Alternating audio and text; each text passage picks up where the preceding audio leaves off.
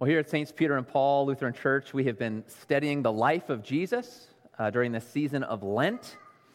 And as we've gone through Matthew, or reading his gospel to see this life of Jesus, we've gotten to interact with a lot of different people, see different people's reactions to Jesus, to his message, to his deeds. And some of the fun of this series is that we've even been able to kind of get behind the eyes of people who met Jesus, the real Jesus, right? So last week we got behind the eyes of the centurion, if you remember that, who met Jesus and asked for the healing of his servant back at home. And this week we get another set of eyes to put ourselves behind and encounter the real Jesus, and it's the eyes of John the Baptist. And I am really thankful that today we have the chance to hear from John the Baptist, in particular after last week's message. Because last week's message with the centurion was all about this gift of prayer that we have. Just like the centurion could ask Jesus to heal his servant, we can also ask Jesus to come into our life and help us, right? We can parakaleo, if you remember that Greek word. Call Jesus next to us, appeal to him. Say, Jesus, I need your help. I've got this thing going on in my life. I don't know what to do. Jesus, come, can you please assist me? Can you help me?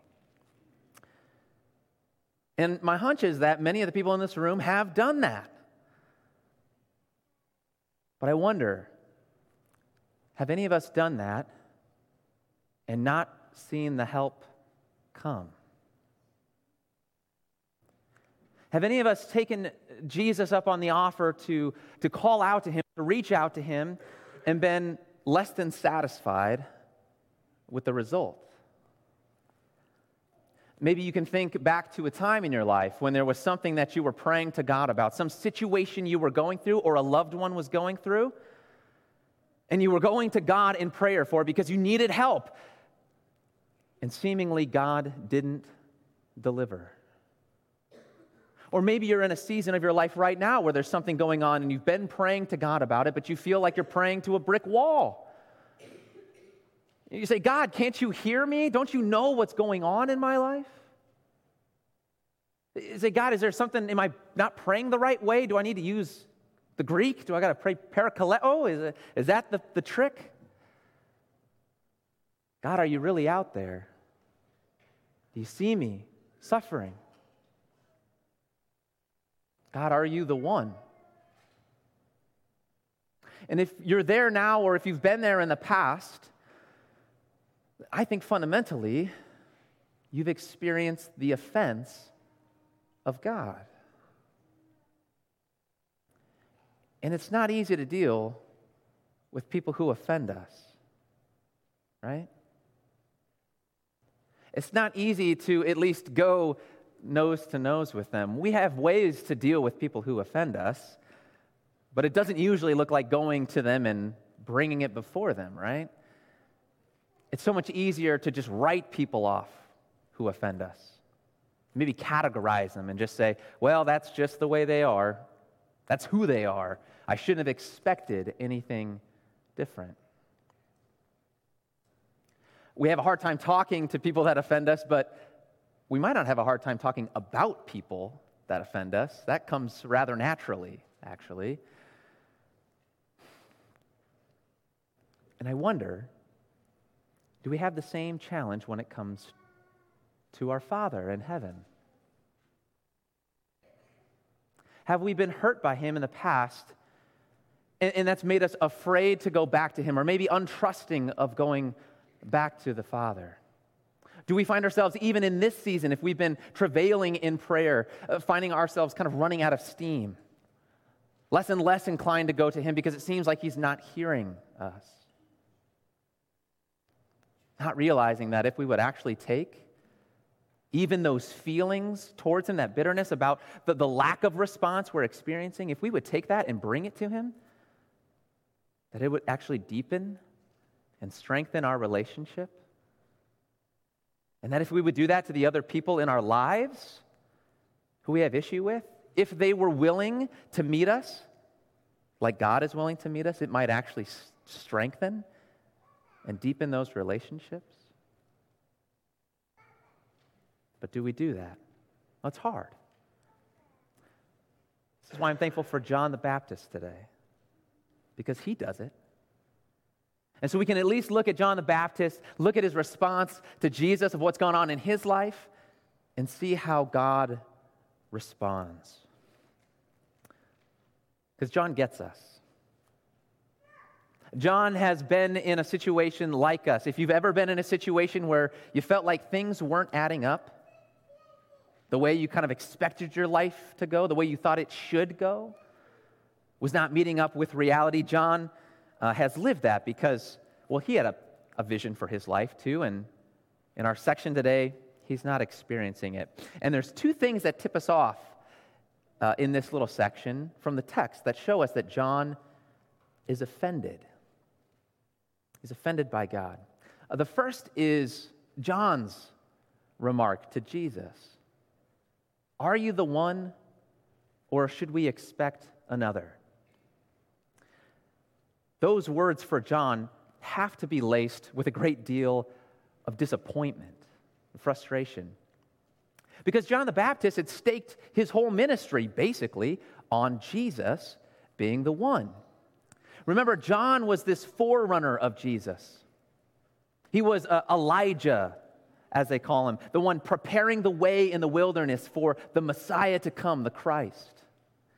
And so he had gathered a mass following. I mean, flocks of people were going out to him to be baptized, to hear his message.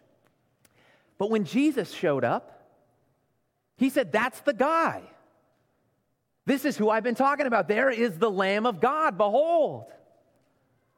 And some of Jesus' own disciples, his first disciples, were actually formerly disciples of John. But John said, "No, that's the guy. You should go follow him." And they did. And they said, "Rabbi, we want to come stay with you."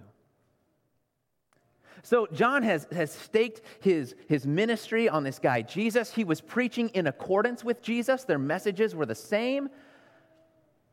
But look where the message has gotten John. Because he was a little too outspoken with a corrupt government, actually. John spoke out against corrupt leadership in the world, in his day. And so where is he sending messengers from? Where is he when he reaches out to Jesus? He's in prison, right? Wait a minute. If you, Jesus, are the one, and I served you, I gave my life to you, then how is my life such a mess right now? Why is my life a wreck? You're supposed to be the one. This isn't how it's supposed to go. My life shouldn't be in shambles. Why is all this bad stuff happening to a good person like me? John's offended. And it's Jesus' words that affirm that John is offended. As if his disappointed message wasn't enough, Jesus gives his response, and his response serves to us to consider Jesus, who he is, who he's claiming to be, but it's also personal. It's a word going back to John the Baptist in his particular situation. And how does Jesus finish his response? Blessed is the one who is not offended by me. Because there's John sitting in a cell, hearing the deeds of Jesus, hearing about his thriving ministry, and now John's just forgotten. He's irrelevant. His whole ministry seems to have flopped. This is not what he signed up for. Or maybe it is. That's actually what John is trying to figure out. John is trying to figure out if this is what he has signed up for. Are you the one? And Jesus really gives kudos to John for coming to him with this message. We didn't read it in today's text, but if you go on further, Jesus is going to praise John. He's going to call him the greatest of the prophets.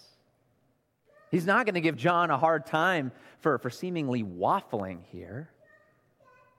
No, Jesus says, John, I can tell you're offended at me. I'm glad you've come to me. I'm glad that you're not just thinking of me in some vague, sentimental way, but that you're really thinking about who am I and what have I called us to. I'm glad you came to me, John. Let's work on this. Because John is realizing that to be in a relationship with Jesus, if he is the one, means that relationship is going to be limitless. If Jesus is the one, he can demand anything from you. And Jesus will demand things. We covered this a couple weeks ago in the Sermon on the Mount, but Jesus makes demands on your life. If you read his words in the sermon, you'll know this is true, right? Jesus makes demands on your emotions. Not that you can't have them, as Aaron rightly pointed out. Emotions are natural, they're part of the human experience. So of course you're going to have emotions. You're not in trouble for having those. But what do we do with them? How do we wield them towards others? Jesus has a few things to say about that. Jesus makes demands on our finances. In the Sermon on the Mount, he says, do not lay up treasures for yourself here on earth. Don't hoard for yourself. Followers of Jesus are meant to be people of radical generosity. Now, we don't really like people dipping their fingers into that part of our life. Jesus even makes demands on our thoughts. Much of the Sermon on the Mount is spent saying it's not about the external behaviors that you exhibit to others or see in the world, but it's about what's going on in here and up here. Jesus has access to our minds. Are you kidding me? That's not very comforting. And this is one of the reasons why a lot of the world actually does have issue with Christianity. They say it feels like a straitjacket, right? That you can't do anything. And if you don't see that Jesus makes demands on your life, you're not seeing the real Jesus. And maybe for you, Jesus is just kind of a cheerleader, a pseudo-therapist who says, good job, you're going to do it. You're going to do a great job out there today. He picks you up when you're feeling hurt. And that's kind of the whole purpose of Jesus. That's not the real Jesus. That's not a Jesus who offends. But if you and I encounter the real Jesus like John the Baptist encountered the real Jesus, then we will experience that transformational change that Aaron talked about. And so I want to look at how John answered, because Jesus accepts it. He doesn't harass John, he accepts his answer. But there are a couple of different answers that people often make that John didn't. So we're going to look at those briefly to make sure that we don't fall into the same pitfall. So what didn't John say? Well, John didn't say, if you are the one. John said, are you the one? Or should we expect another? But he didn't say, if you are the one, then spring me from this prison cell. Look, Jesus, clearly this isn't where I'm supposed to be if you're the guy. If my ministry is to thrive, you got to get me out of here. Spring me from this, and then I'll know Christ. John doesn't operate that way, but a lot of people today do.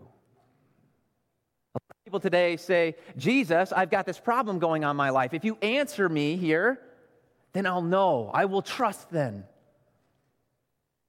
Jesus, I know I've done a lot of things in my life, but if you can just answer this one prayer, I'll amend my whole life. I'll change my ways. Jesus, if you prove yourself to me in this way, then I'll know that you're God. There's whole denominations that do this.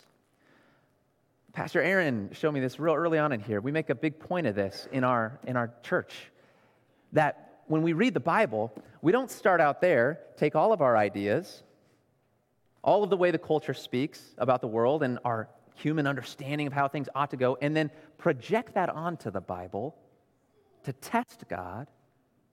We believe that God is authoritative.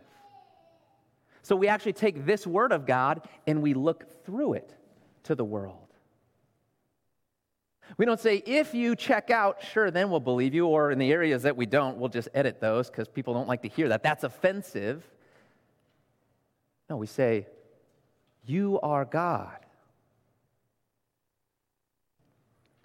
You have to start that way. You have to start by saying, you're the one.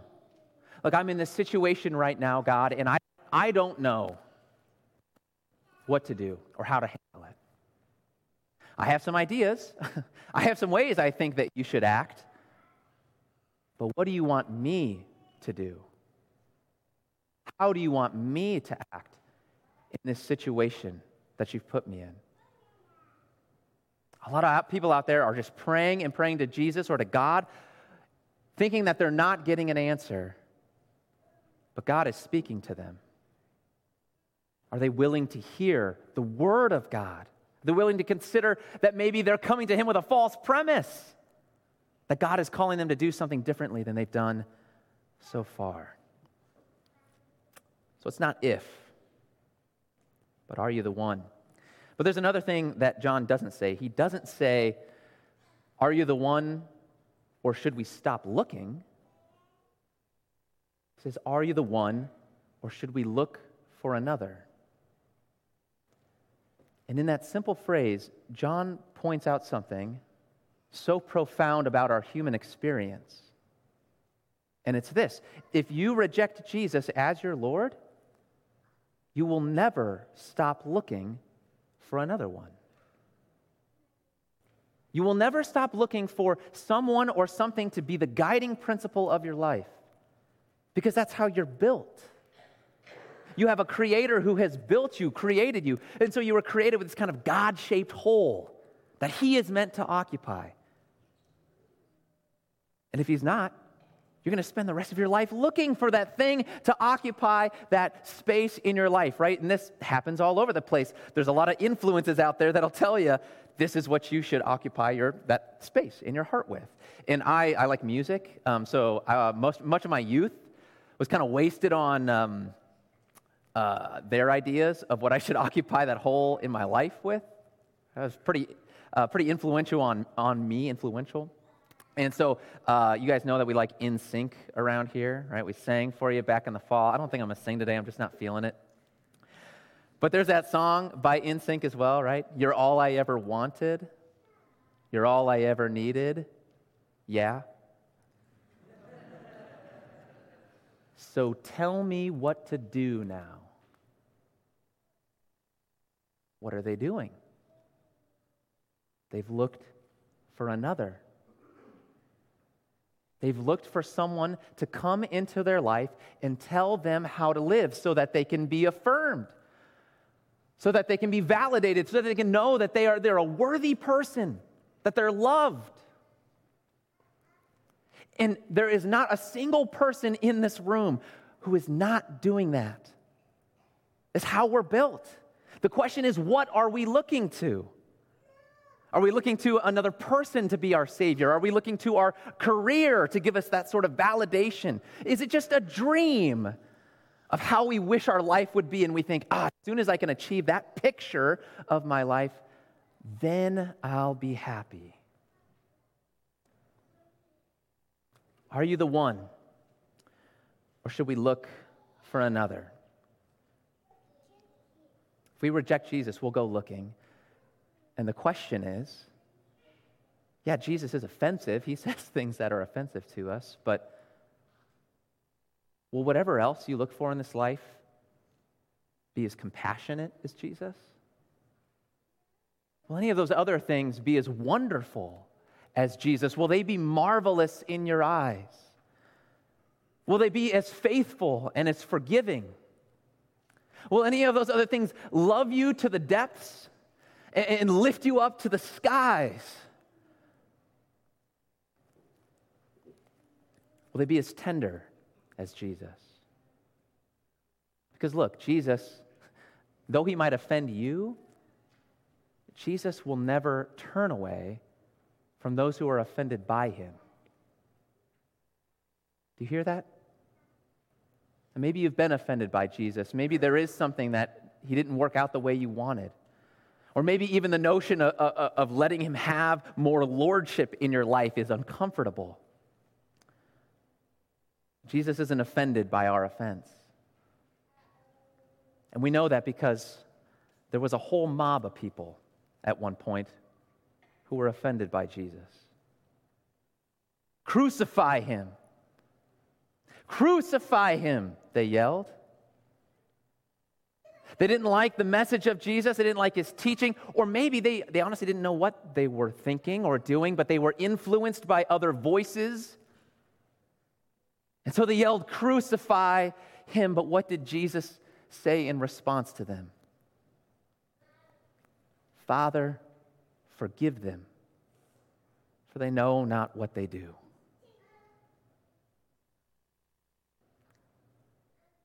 Maybe we don't know what we're doing with the people who have offended us in our life. My friends, I encourage you today, do what John the Baptist did. Don't grade God on your circumstance. Just read his claims. Look at who Jesus is. Is he who he says he is? Does he prove it by that long list he gave to John? If he does, then take even your hurt about the things in your life that haven't worked out the way you wanted and take them to Jesus. Because if you let him love you in those depths, it will transform you and move you to those skies. If you're offended by him, go to him. And may he be your strength as you go into the world, a world of so much offense. May he be your strength in those relationships as well. In Jesus' name, amen.